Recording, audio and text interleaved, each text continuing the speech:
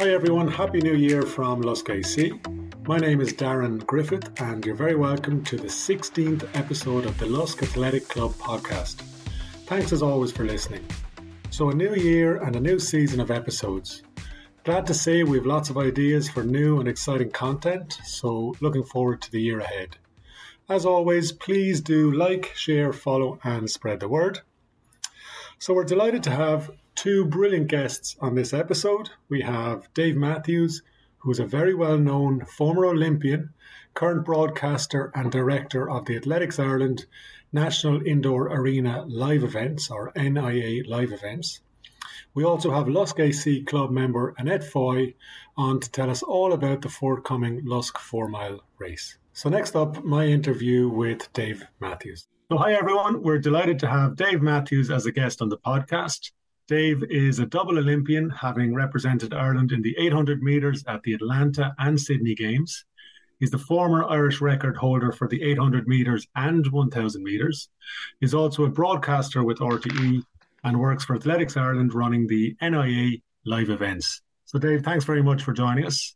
Thanks, Darren. That's a real mouthful. I swear you're learning that all weekend. Well, I did a bit of research this morning. Oh no, you should be proud of that. Super achievements. So look, no doubt you're very well known in the athletics community and by many at Lusk AC. But we always ask our guests, if willing, to add a little bit extra about themselves. So would you like to introduce yourself, maybe the man beyond athletics?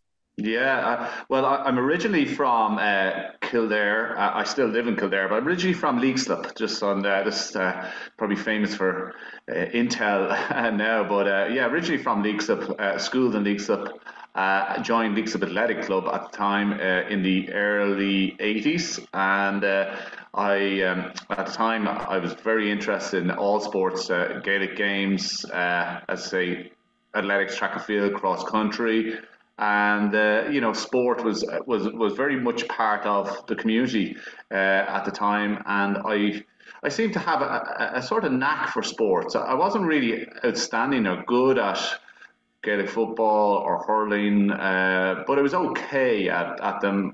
I did have a propensity to be able to run. I wasn't very fast, but I had a real good engine from an early age. In other words, I could keep going and going and going, and it was always encouraged by my parents. So joining the local athletic club was instrumental in everything, and schooling through Leixlip and then on to college in UCD, and found a sort of my way in track and field. But yeah, from Leixlip originally. I now live in Robertstown. I haven't lived there for the last 20 years with my wife. We live along the banks of the canal here. It's very nice. And it gives great opportunities for running. It's my type of running because it's very flat. I don't like hills. Hills and I don't mix. So that's the background of that. Of a summary of my life for the last 50 years or so. Brilliant, thanks for that, Dave. Leixlip AC was your local club then as a young runner. So can you talk us through some of the key moments in your career from joining Leixlip AC? We were actually part of the NICA, federation, so that's where Leixlip. So we didn't have much mixing with the two organisations, with BLOE and NACA up through the years. And it was only when I went to UCD and joined UCD, I became a member of the BLE. So that was that. So I wouldn't have, even though I was winning all Ireland titles from maybe under 8. All the way up under 8 and under 9, 10, 11, 12. I was winning 600 metres, 800 metres. And then around 14, I sort of took a stretch.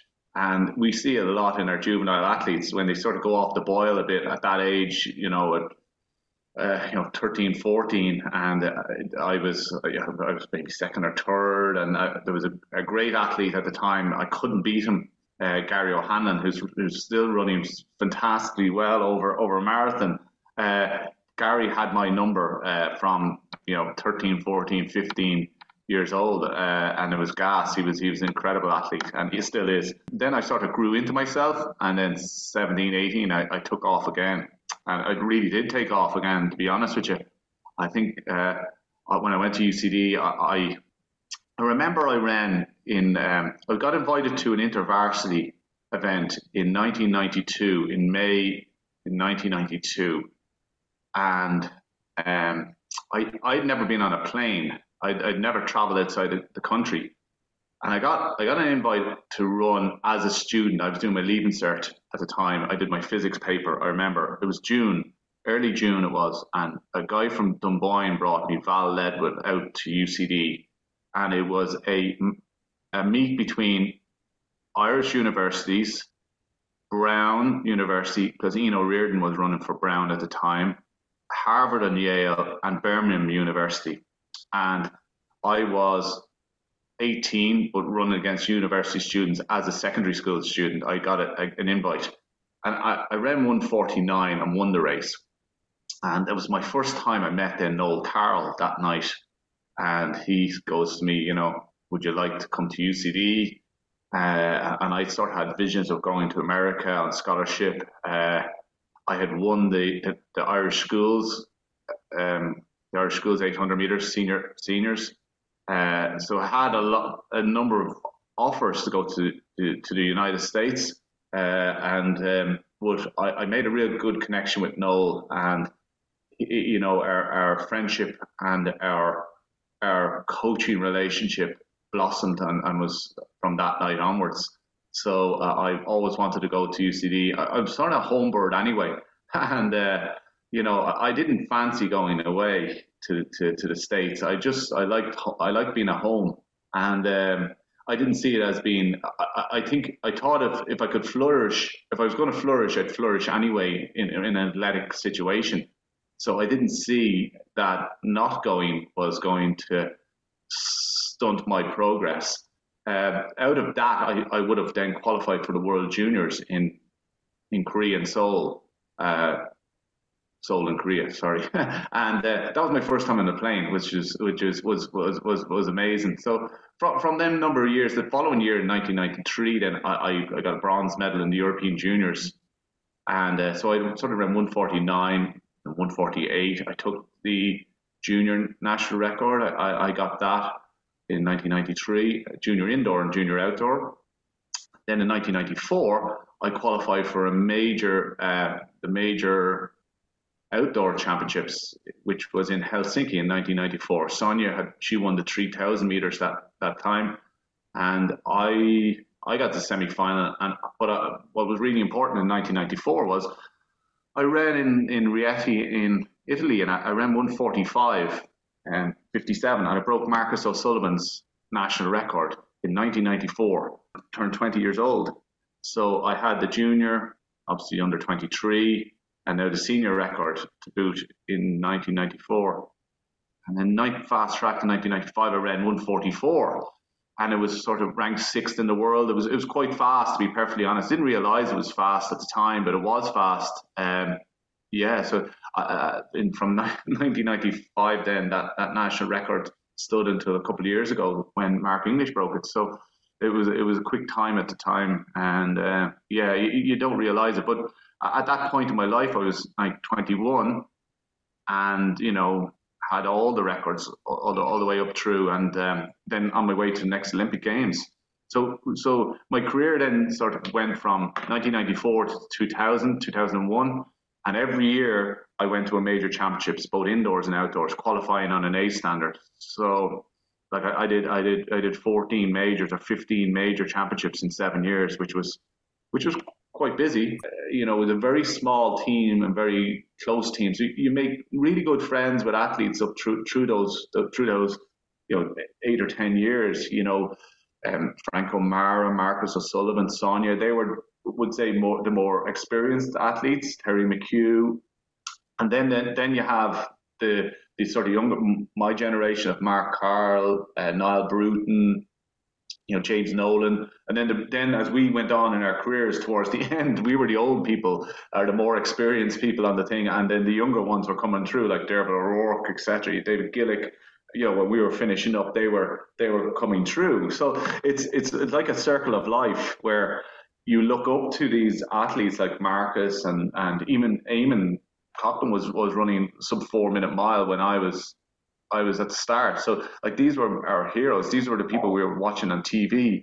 then all of a sudden I'm rooming with Frank or Marcus, and it was just such a wonderful time to be involved in track and field athletics. A really, really, really special time, and to see somebody like Sonia at the height of her career, winning European titles in '94, world titles in '95, a slip up in '96, but back then in 1998 for a European title in '99, and 2000 winning the cross country world titles, and then crowning it in 2000 with an Olympic silver medal. I was there. I was in the stadium. It was just you nearly felt that you had a piece of the medal. If that, even though track and field is such an individual sport, you really do have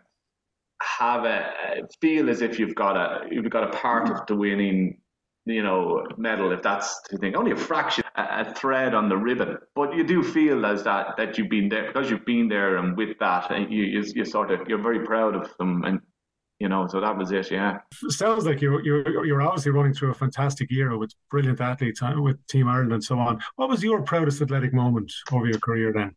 Yeah, some people would say, Olympic Games is the pinnacle of any sport to get to Olympic Games, and I nearly got there in '92. That time when we rewind back to that time in UCD at that colours match, I was only a whisker away from qualifying in '92. '96, I ran quite well in '96. I got to the Olympic semi-final, and I missed the Olympic final by one place. That was quite special. But there was a race in 1998 in the European Indoor Championships. So I'd been ill leading into it in 1998. I had a chest infection, and I didn't run the national championships because I had a chest infection, and subsequently, BLE didn't select me for the European Championships, indoor championships in Valencia, and we had to go down an appeal route, and it was quite, it was not my style. I don't like confrontation in any shape or form, but I got on the ticket to go to Valencia, and Noel Carroll was coaching two athletes at the time, myself and James Nolan. And James is really going very well in training, and probably better than me in training. And we went through the heats, and then we went to the semi-final, and both James and myself got through to the final, European Championships indoors in 1998.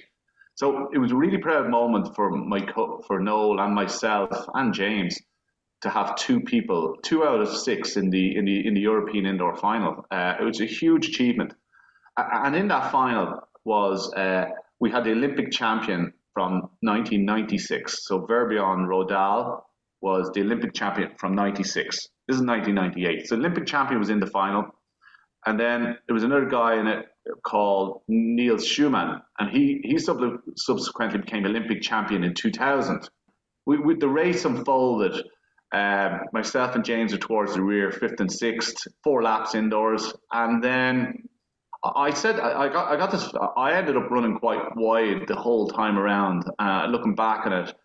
But I remember with about 300 meters to go. Okay, so that's a lap and a half in the indoor. I was in 4th or 5th place, and I went, "Feck this!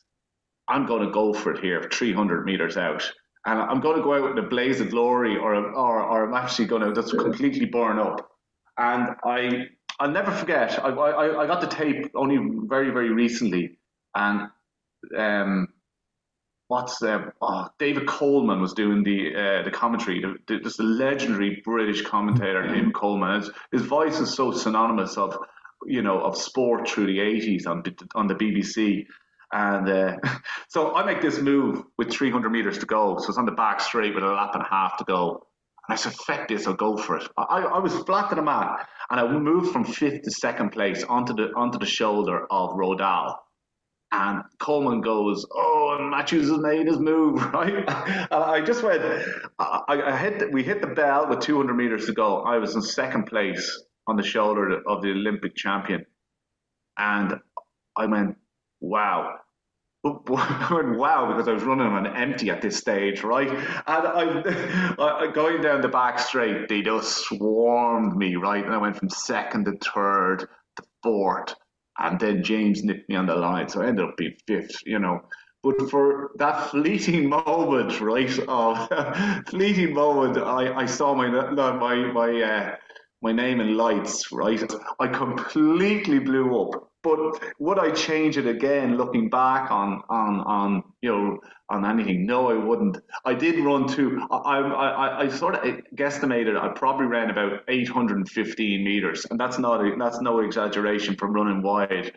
But I was never going to beat them boys. But for a fleeting moment, it's one of my proudest moments because I gave myself a chance. And so often when we were racing, if you're not up at the business end of things, it just doesn't happen. But very good moment. I think running in Madison Square Gardens in the early '90s was also very special.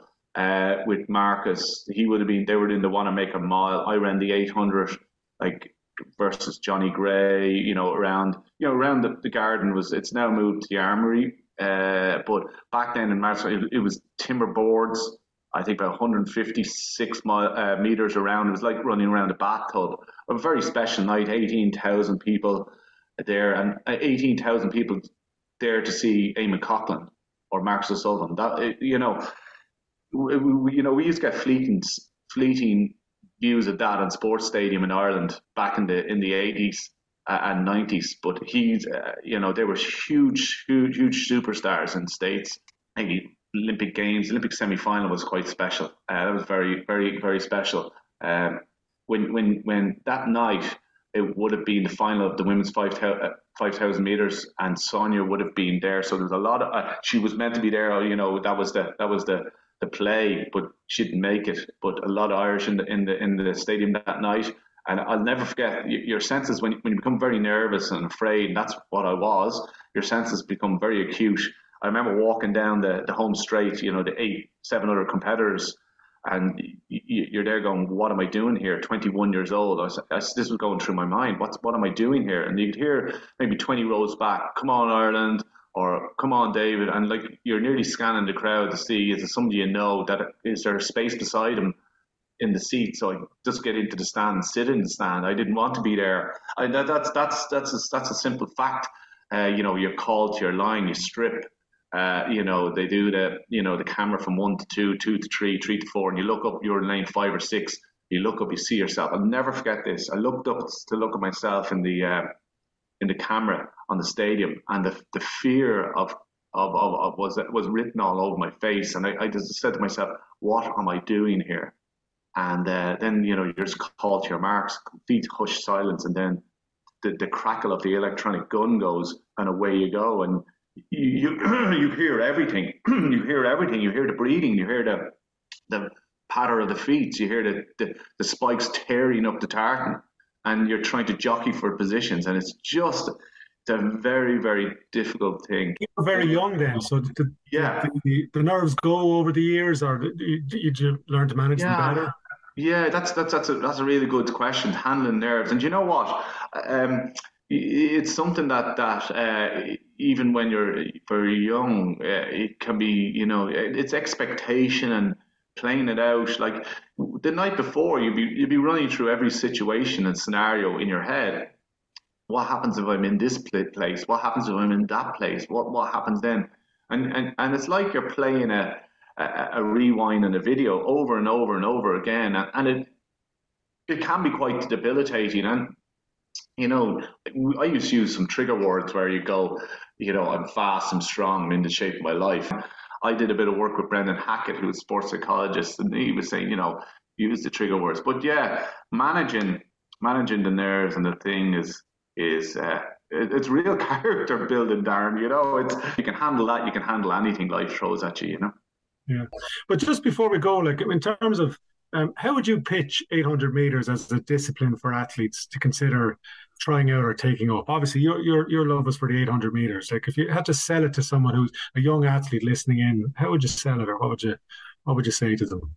Yeah, I think what's really attractive about 800 meter is the combination. There's a combination required of flat speed or good turn of foot. There's also an element of speed endurance, strong element of speed endurance, your ability to keep running at a steady pace, and then there's also an aerobic capacity. So you're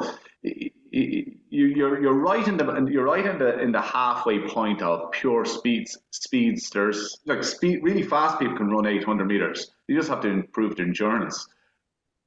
Not so fast people can run 800 meters. They just have to improve their speed. So you fall in between two stools. It's a wonderful event because when you get to championships, tactics play a huge part of it. Unlike maybe obviously the 100 to 200 to 400 meters for juveniles going up, there's not so much. It's as hard as you can go, really. But when you get to 800 meters, you do have to think about tactics and how you deploy that finite amount of energy. 800 meter and middle distance like that does take an element of discipline, planning, and control. And they're characteristics that if you can manage that in any track and field, they're real good skill sets for life. Thanks, Dave, for talking us through all that. That's fascinating stuff. So, look, you're the director and the founder of the Athletics Ireland National Indoor Arena Live Events. So, really, could you just tell us all about it, please? It was a brainchild of myself back in 2017 or something like that. I'm not sure. And at the time, we were working with Enda Fitzpatrick as well. He says, we need a sort of an event that's a step down from national events. So, my mind, I have a very creative vision of how our sport should look, and I think our sport is served very, very well from a competition side of it. But I did think there was a gap in the market for a sort of a more relaxed and just taking the sharp edge. Because when you look at our rule book in our sport, our rule book is very thick, and we've got lots of rules, and rightly so, because without rules there's madness. But I thought the structure of competition from a juvenile and senior and master structure is quite strict and forward. It's very formal. So I thought there might be a gap in the market here for the open style. I remember growing up, Darren, where every Sunday you'd go to a local sports day and you'd go and you'd run the 80 meters, the 600 meters. You might do a long jump or a high jump, and you come back with a bag load of medals and trophies, and your parents are going, "Oh no, where are we going to put those?" Well, that was my household anyway, and I thought, right, the whole open sports thing, it was a very successful type of sporting vision back in the 80s, and I said, well, why not try and replicate that indoors? So we did, and I'll never forget this. On the first night, we had 38 people turned up. 38 turned up on the first night. And it just seemed to grow from there and there, year on year. COVID did knock us back a bit because we were really getting ahead of steam up on that. And then COVID knocked us back. But the premise now, what we have now is we sell in excess of 500 entries every meet. 500 entries. So we have a window of that is from 6 p.m. to 9:30, and in that 3.5 hours, we deliver in excess of 60 races in that 3.5 hours. And our team has grown from a two-person team to a team of between 25 and 30 officials now, and we were more like a family rather than. And I know that's completely cheese, but it's not. We have gathered a group of like-minded people, officials and coaches and all, and it's a very relaxed situation set up, and it's gone from strength to strength, and each year we try and add on something. Okay, that's the crucial thing. I really look at them with a very commercial head on it, if that makes sense. I try and look at it from a parent's perspective. I try and look at it from an athlete's perspective. I can't look at it from a juvenile perspective because my juvenile years are so far behind me. I cannot remember what it was like to be a juvenile. But one thing that's about track and field, we only can have one, two, three winners. And I went, well, this is a problem there because I want the person who's fourth, fifth, and sixth, and seventh and eighth to have the same experience as the one, two, three. And I said that's crucial. So how do we try and make that experience good for that child? And I thought two things we can do, right? I think having the event streamed is crucial. It's really, really, really important, right? And then giving the juveniles something is really important. So we came up with the idea of a sustainable participation medal this year. So we have a sustainable participation medal made of wood that is given to every athlete that finishes. So I think there's a takeaway there for the children to, that they get something, and then the idea that it's streamed, they can go back in school. And we were seeing that, right? May have 500, 600 people watching at any one time on the night, but then the following day there could be 5,000, 6,000 clipped on that YouTube thing, right? So what we're finding out is that Mary or Johnny has run the 60 meters in the under 12s, and then they're going in to tell their teacher. And we're encouraging this, right, from the school's perspective, to go and tell your teacher, there's the link, you ran at this time, and get it put up on the whiteboard on school. And we're finding that day on day, the following days, it really does, we end the week with like 10,000 views. So what we're doing there is Mary and Johnny are getting some kudos. They may have been only fifth or sixth or seventh in that race, and that's they got themselves a bespoke medal that's specific for the National Indoor Arena, and then their teacher, and they can get then kudos within the classroom, because we're in a very competitive sporting environment. We've got the Gaelic games, we've got the rugby, we've got soccer, and we're all vying for that bandwidth, and so we have to be really different, and we have to be really innovative, and we have to, provide something different. Now, I estimate on nights that we have in excess of 2,000 people come in and out, over the 3 hours. Yeah, so it's a busy thing. To develop it further, we go to Athlone as well. So it's a tour. We bring the tour on tour. So we're going to Athlone. We have been in Athlone. So we have a bespoke medal for TUS, and it has their colourings. And then we're taking it to NIA, to the Olympic, and we have a bespoke medal for them. So, and then when we go outdoors, we take it. So listen, it's a juggernaut that is we'd over 5,000 participants last year in 2023. Well, we're just coming to the end of 2020. So it does it take from the national competitions? Absolutely not. Absolutely not. Because we're providing something that's a little bit different. We're encouraging juveniles and seniors to try different events. We've had a lovely synopsis of the NIA live events. I mean, what are the goals for the years ahead then? Yeah, I think, as I said, Darren, to grow it. I think we've got room for, to possibly have an international or a Grand Prix style in the arena. That's my vision. I think to have, we lost the Grand Prix in Athlone, which was a really, Kieran O'Cahan had a really good Grand Prix down there. It's just it costs money, and it's a lot of organising involved. I think there is a window and there's an opportunity to do that. I think what we could do in the National Indoor Arena is have a Grand Prix style meet with a bookend of a juvenile in at the start. And I think there's huge appetite for it. I think it would be very, very beneficial for our sport. But I think, as I said, there's an appetite for it. It's just about delivering it, and I think we can do it. So, to summarise, the indoor will go from strength to strength. We've got a real good product. As I said, we've got a real good team.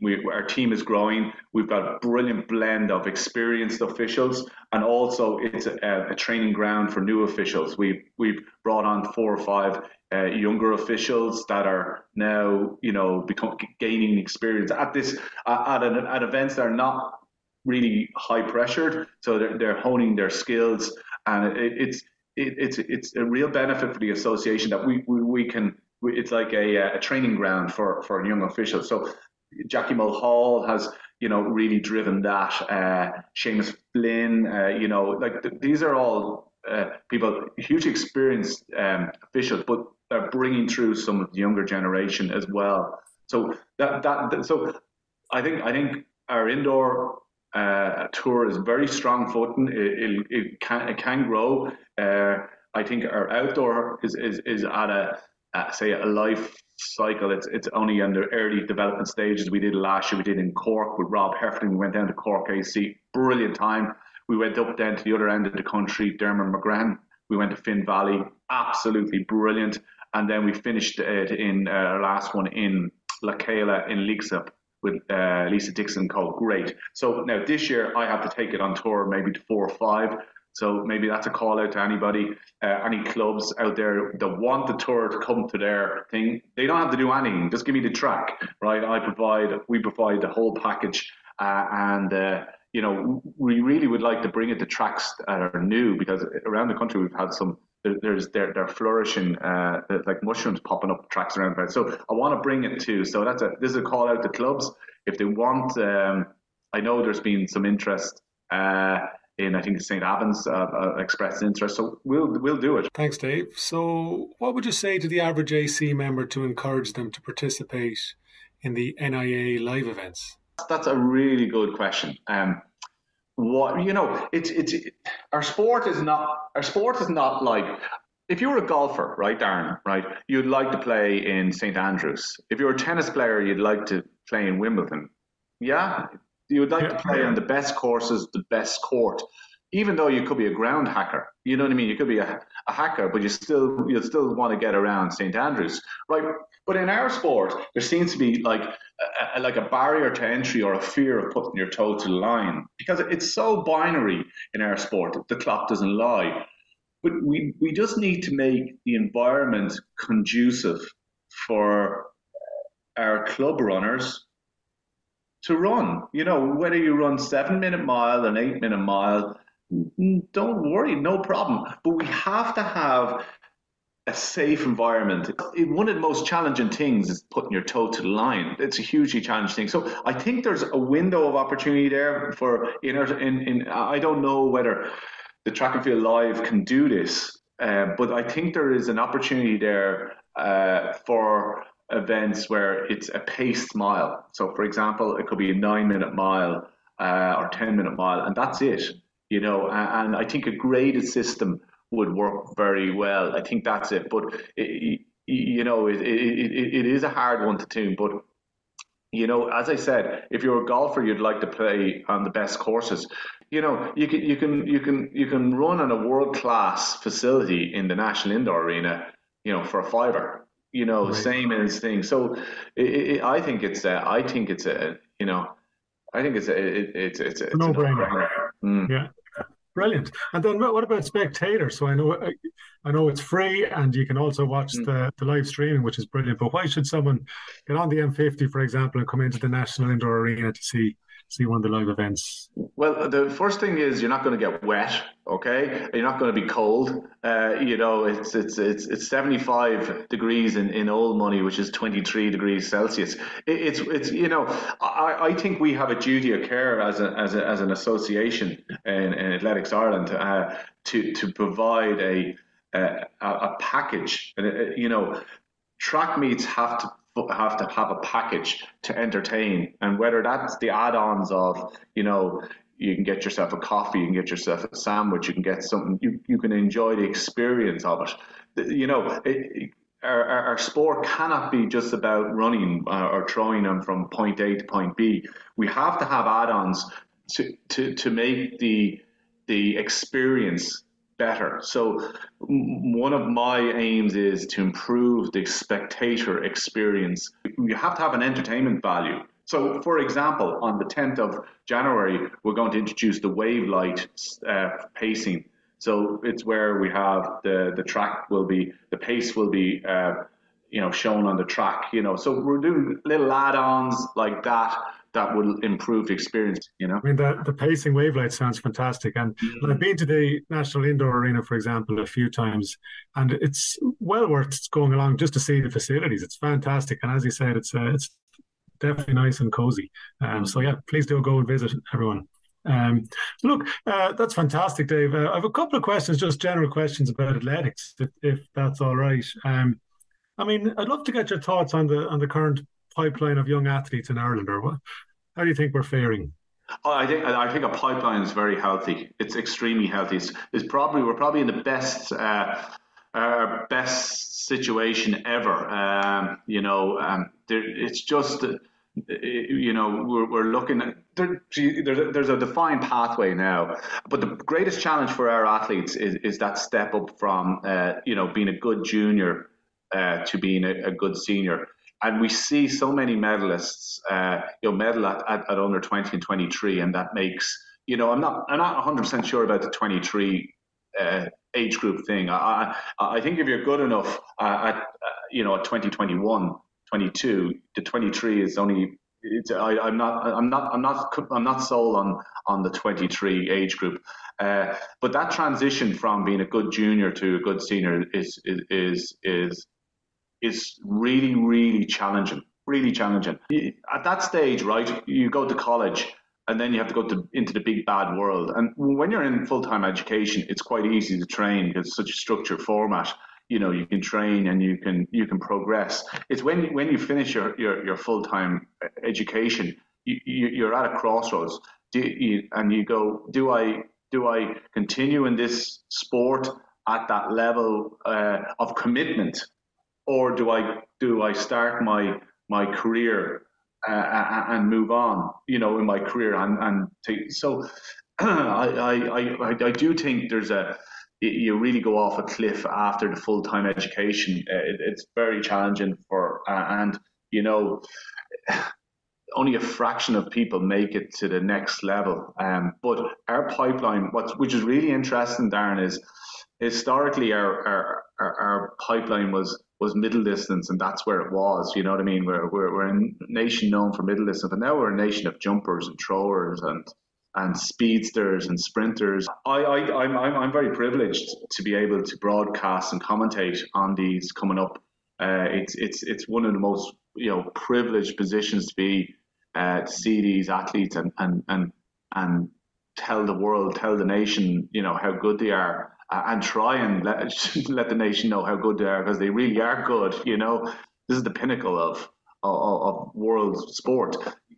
Track and field is one of the very few global sports. We have 200 countries participate in track and field. 200 countries, and it's one of the most basic fundamentals of movement, running from A to B. And then maybe as a follow-up, what are your thoughts on the roles the clubs around Ireland are playing in terms of developing the athletic stars of the future? Yeah, listen, we're only as good as our club structure and club network. There's so many volunteers that are, without those, these pipeline wouldn't be in existence. Without the person who's down coaching from under 8 up through the juvenile structures, and it's so often they've been unrecognised, on a national level. I think the challenge we've had as well is our facilities are playing catch up. They are improving, but they're still playing catch up. But I like the approach, the multi-sport approach, for and that model where you have a track, the infield maybe then an AstroTurf, and it's a community-based approach and funding for sporting facilities. Beyond the facilities, I mean, if you could wave a magic wand, then what other thing would you like to see change in terms of athletics in Ireland? I think our college system, I think we have an extremely healthy juvenile situation. You just have to look at the Dublin juveniles, Cecil Johnson. It's the most fantastic situation where there's 3 and 4, 5,000 children participating. I think our juvenile structure is very, very healthy. I think our teen structure, like all sports, it just falls off. It withers on the vine. I think there is a slight discommode between our university situation and our competition as well. I think there's a great scope there for developing on the university side, because they've great tradition and history, and just there's probably an opportunity to somewhat freshen it up and link it back in. And also then I also do think that it's hugely challenging for our athletes to go to the United States in scholarship.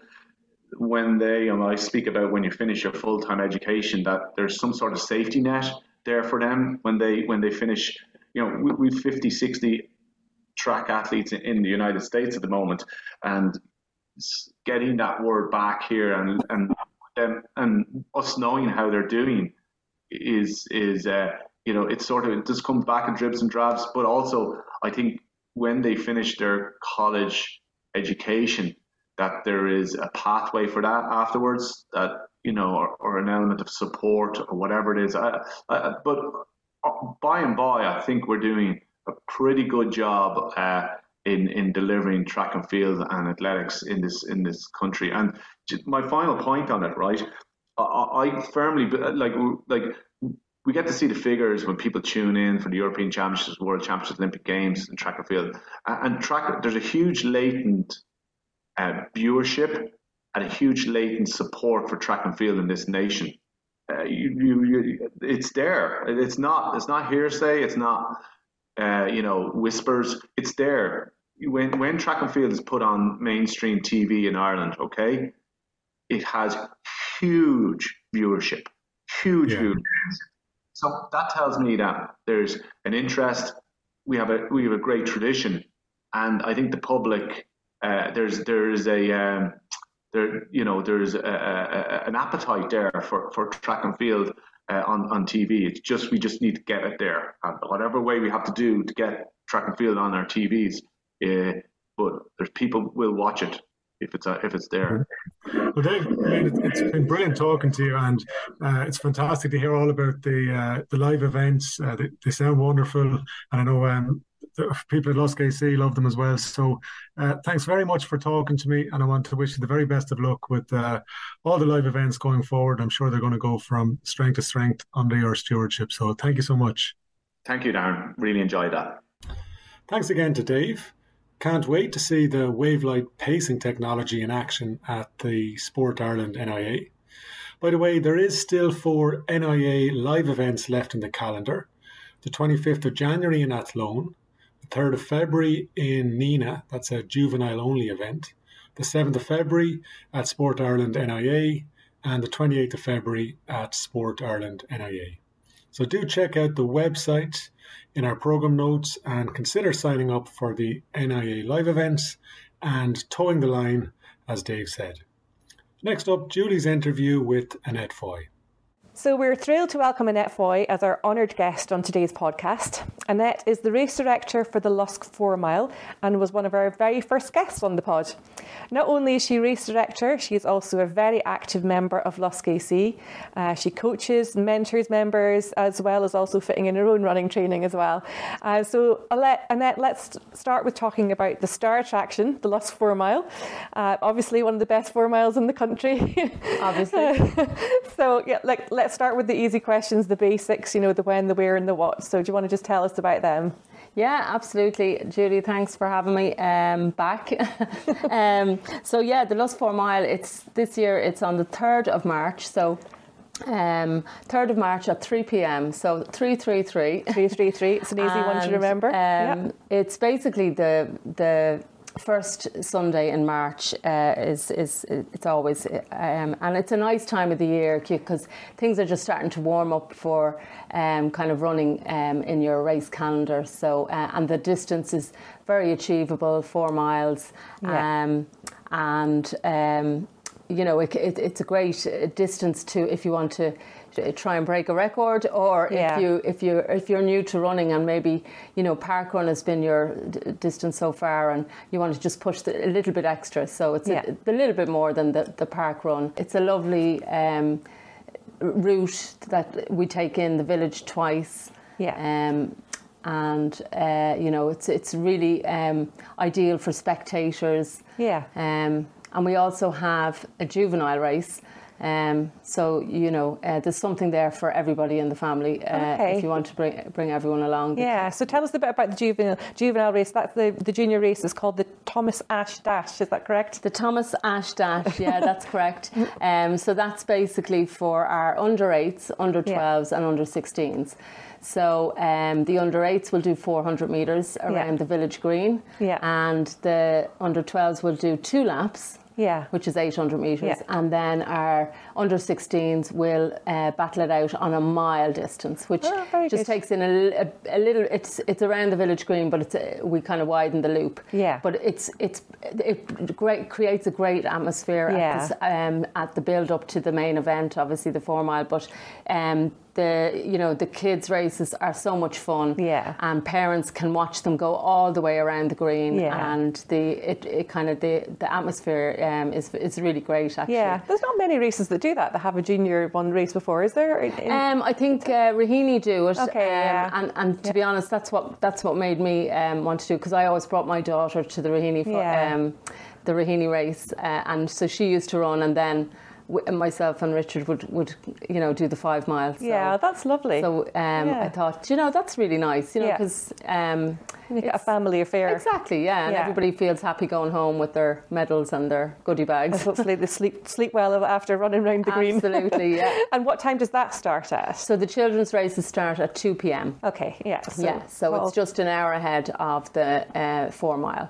And registration, you can register online for the children's races, or you can register on the day. Oh, brilliant. Okay, so they can just decide whether they're in the mood for it or not at the time. And all children will get a medal. And you mentioned records there. Do you know what the course record is for the 4 mile? For the 4 mile, absolutely. So that was actually achieved back in 2022 when we after the pandemic lockdown, we were lucky that we only had to have one virtual event. But we came back with a bang, and that was in 2022. And Ephraim Giddy broke the course record then in 18 minutes 27. Okay. And Ian Guyden was close enough last year with 18:57. But Ephraim has managed to hold on to it. So he's welcome. All are welcome to come back and challenge that. And then that same year, Fiona McKenna from UCD-AC, she broke the female record in 22:43.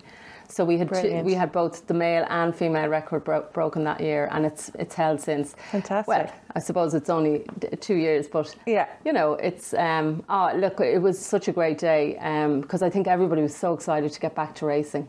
After lockdown, and the sun was shining, and Ephraim really put on a show. That's brilliant. So we'll throw down the gauntlet and see if anyone's up for the challenge this year. And it was actually it was a nice enough day last year, I seem to remember. We've got it right. We've got it right more than we've got it wrong with the weather. So I just didn't realise that I had to put in the order for sunshine. So it's firmly in there now. Brilliant. Well, we definitely need to think of a bit of sunshine at this stage. I can't promise of the year. I can't promise it'll be warm, but we definitely like to get the sunshine out. March is a difficult time to get, but it'll be hopefully a crisp sunny day. Yeah, exactly. And so, look, if people are sitting at home and thinking, why should I come along to this race? What would you say to them? Well, look, obviously I'm biased, but I do think it ticks a lot of boxes. We, as I mentioned, we have the children's races beforehand, which creates a great atmosphere. There's music on the green. We have a DJ and we have a great MC, Henry McKean from News Talk.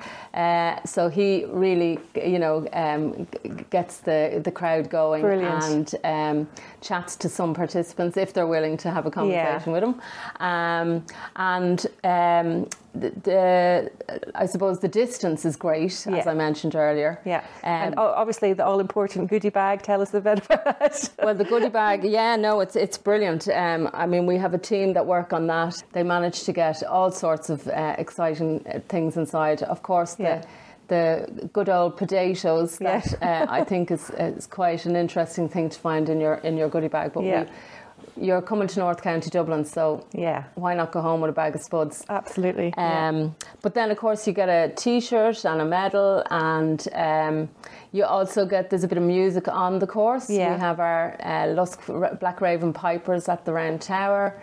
And of course, afterwards, the refreshments in the school hall is legendary. I mean, the girls really look after everybody, be it hot soup or a sandwich or beautiful baking. That, to be honest, in my opinion, should be in the bake-off tent. I mean, some of the... I actually go in... I've learned to go in beforehand and put a little plate aside from it because it literally is wiped clean, because it's so tasty. And... I think because it goes through the village twice, the support is really great. And that's support from, I suppose, from people in the village, but also our club members that marshal on the course. They're all so encouraging because they're runners themselves, so they know what it's all about. That's right. And then, I mean, our juveniles even get involved and help.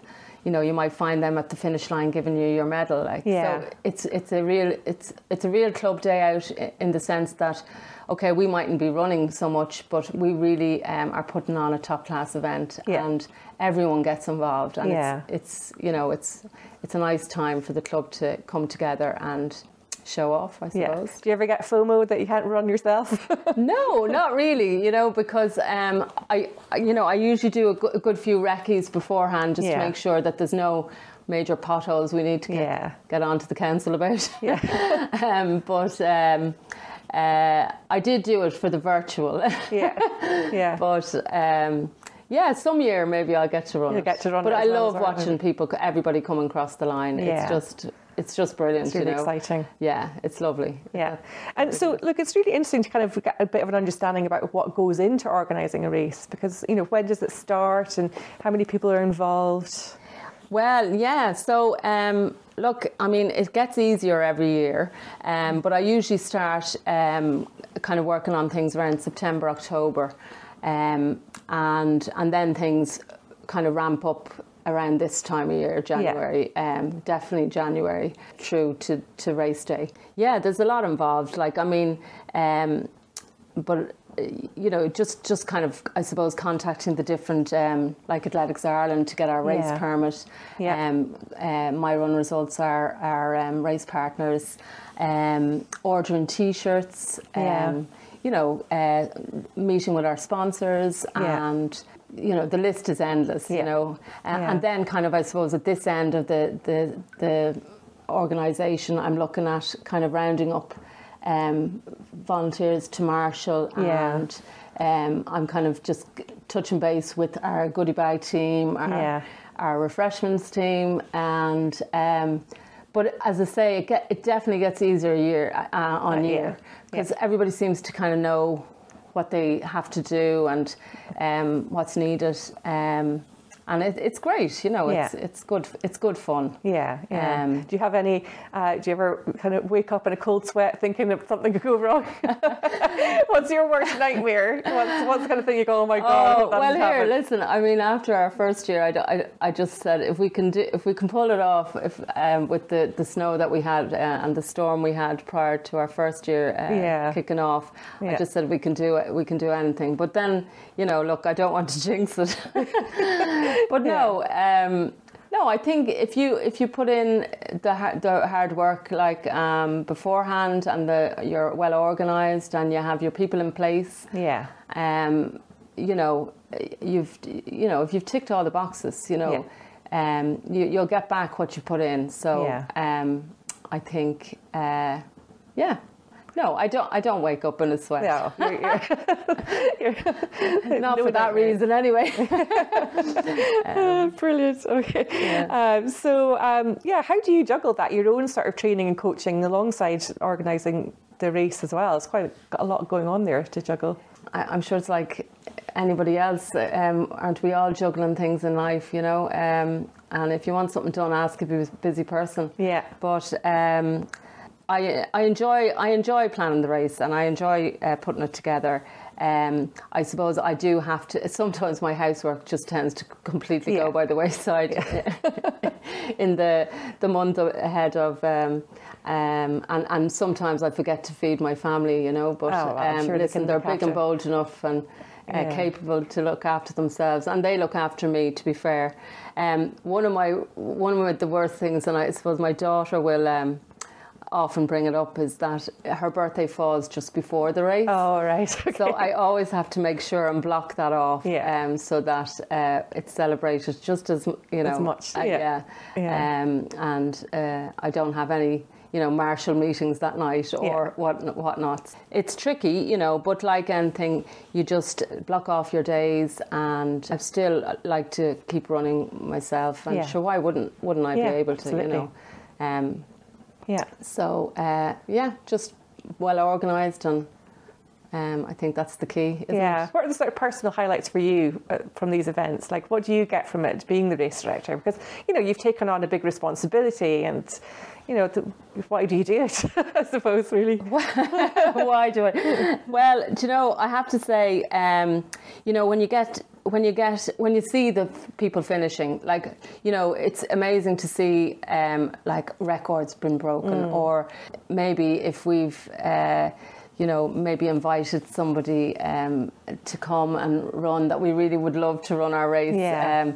And they turn up, you know, that's fantastic. But then it's also amazing to see the groups of people who it might be something that they've been targeting, and they achieve. They're with a pacer, and they get the time that they wanted, and you can really see it. And then also, you know, for people who it might be their very first race, I kind of set up like a little run club in work, and there's people who've never ran races, so you know, last year a good few of them ran the race, and they were just so delighted, you know, and to get a medal and it's a nice achievement, you know, and the satisfaction on people's faces. And then of course the feedback that you might get on social media, that's really, you know, makes it worthwhile. Nice to see. And I love looking through all the photos.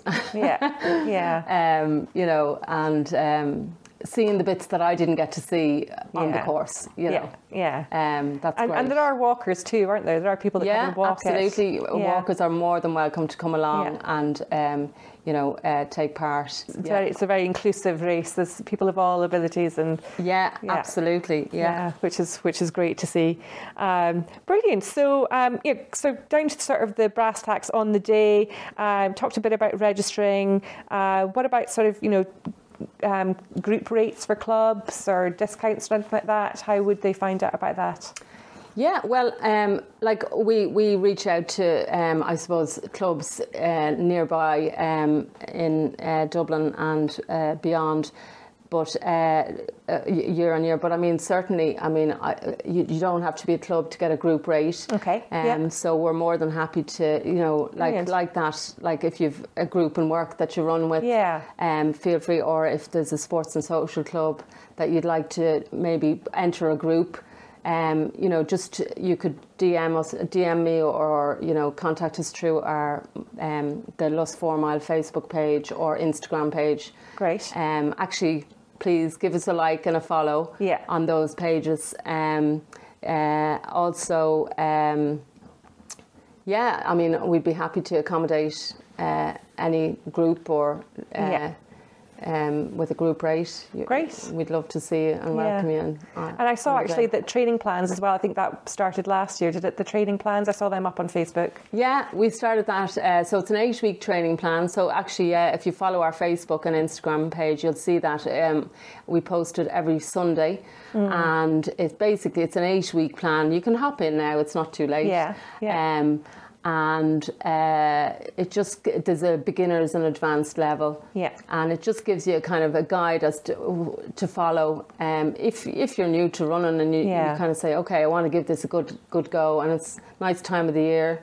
Everybody's feeling new and New Year's resolutions, and hop on there, and you can follow our 8-week training plan. I think this is week 2 actually. Okay, so if people come onto it now, it's not too late to start. Not too late. So as I say, I post that every Sunday. And what about for people who are maybe driving over or coming over from outside of Lusk, North County? Well, we've there's the bus and the train. The train station isn't far from us at all. It's probably about 2 km. It's a warm-up distance. It is a warm-up jog. Absolutely. And then if you're driving, there's parking in the GAA club and the soccer club and the community school. Perfect. So there's plenty of parking available. But sure, look, it's always good to carpool. You can share your horror stories on the way home. Hopefully not. Exactly. Hopefully stories of victory and joy. And anything else you'd like to tell people about the race? The T-shirt this year is purple. You may have seen it on and that's to link in with the brand colour of our title sponsor this year, Fingal Physiotherapy. Great. So that's a local physiotherapist in the village here, and they're actually offering Pilates classes and all sorts for... brilliant. For runners or just in general? Well, actually, Michelle herself is a runner, so that definitely helps, I think, when you have a physiotherapist that's a runner, who runs themselves. They get it. And they don't tell you can't run for 3 weeks, because they know how much we need. That's not practical. So... and what colour was it last year? I'm trying to remember. Last year was blue. It was blue? Yes. Okay, so it changes every year, does it? Or generally, it changes every year. And sometimes we'll keep it to the colour of a sponsor or... Just whatever change it takes our fancy. See what's in fashion, what's on trend. We'll keep you guessing, What will it be next year? Brilliant. Well, listen, let's hope that it's a fantastic day and that we get the good weather and that we get the brilliant numbers that we've had for the last couple of years. Yeah, please do come along. It promises to be a great day. Yeah, brilliant. Thank you. Thanks, Julie. Thank you as always for tuning in. We really appreciate your support and hope you enjoyed the show. I'd like to thank our guests, Dave Matthews and Annette Foy. I'd also like to thank the Lusk AC podcast team, Colin Brown, Julie Griffith, Nicole Hodson, Dwayne Moore, Sean Smith and Colin Wall. Also, remember there will be a very warm welcome and fantastic race experience waiting for you in Lusk on Sunday, the 3rd of March. So really hope to see you there. Also, a call out to Lusk AC members to get involved and help out on race day and the days leading up to it. So do get in touch with Annette to express your interest in volunteering.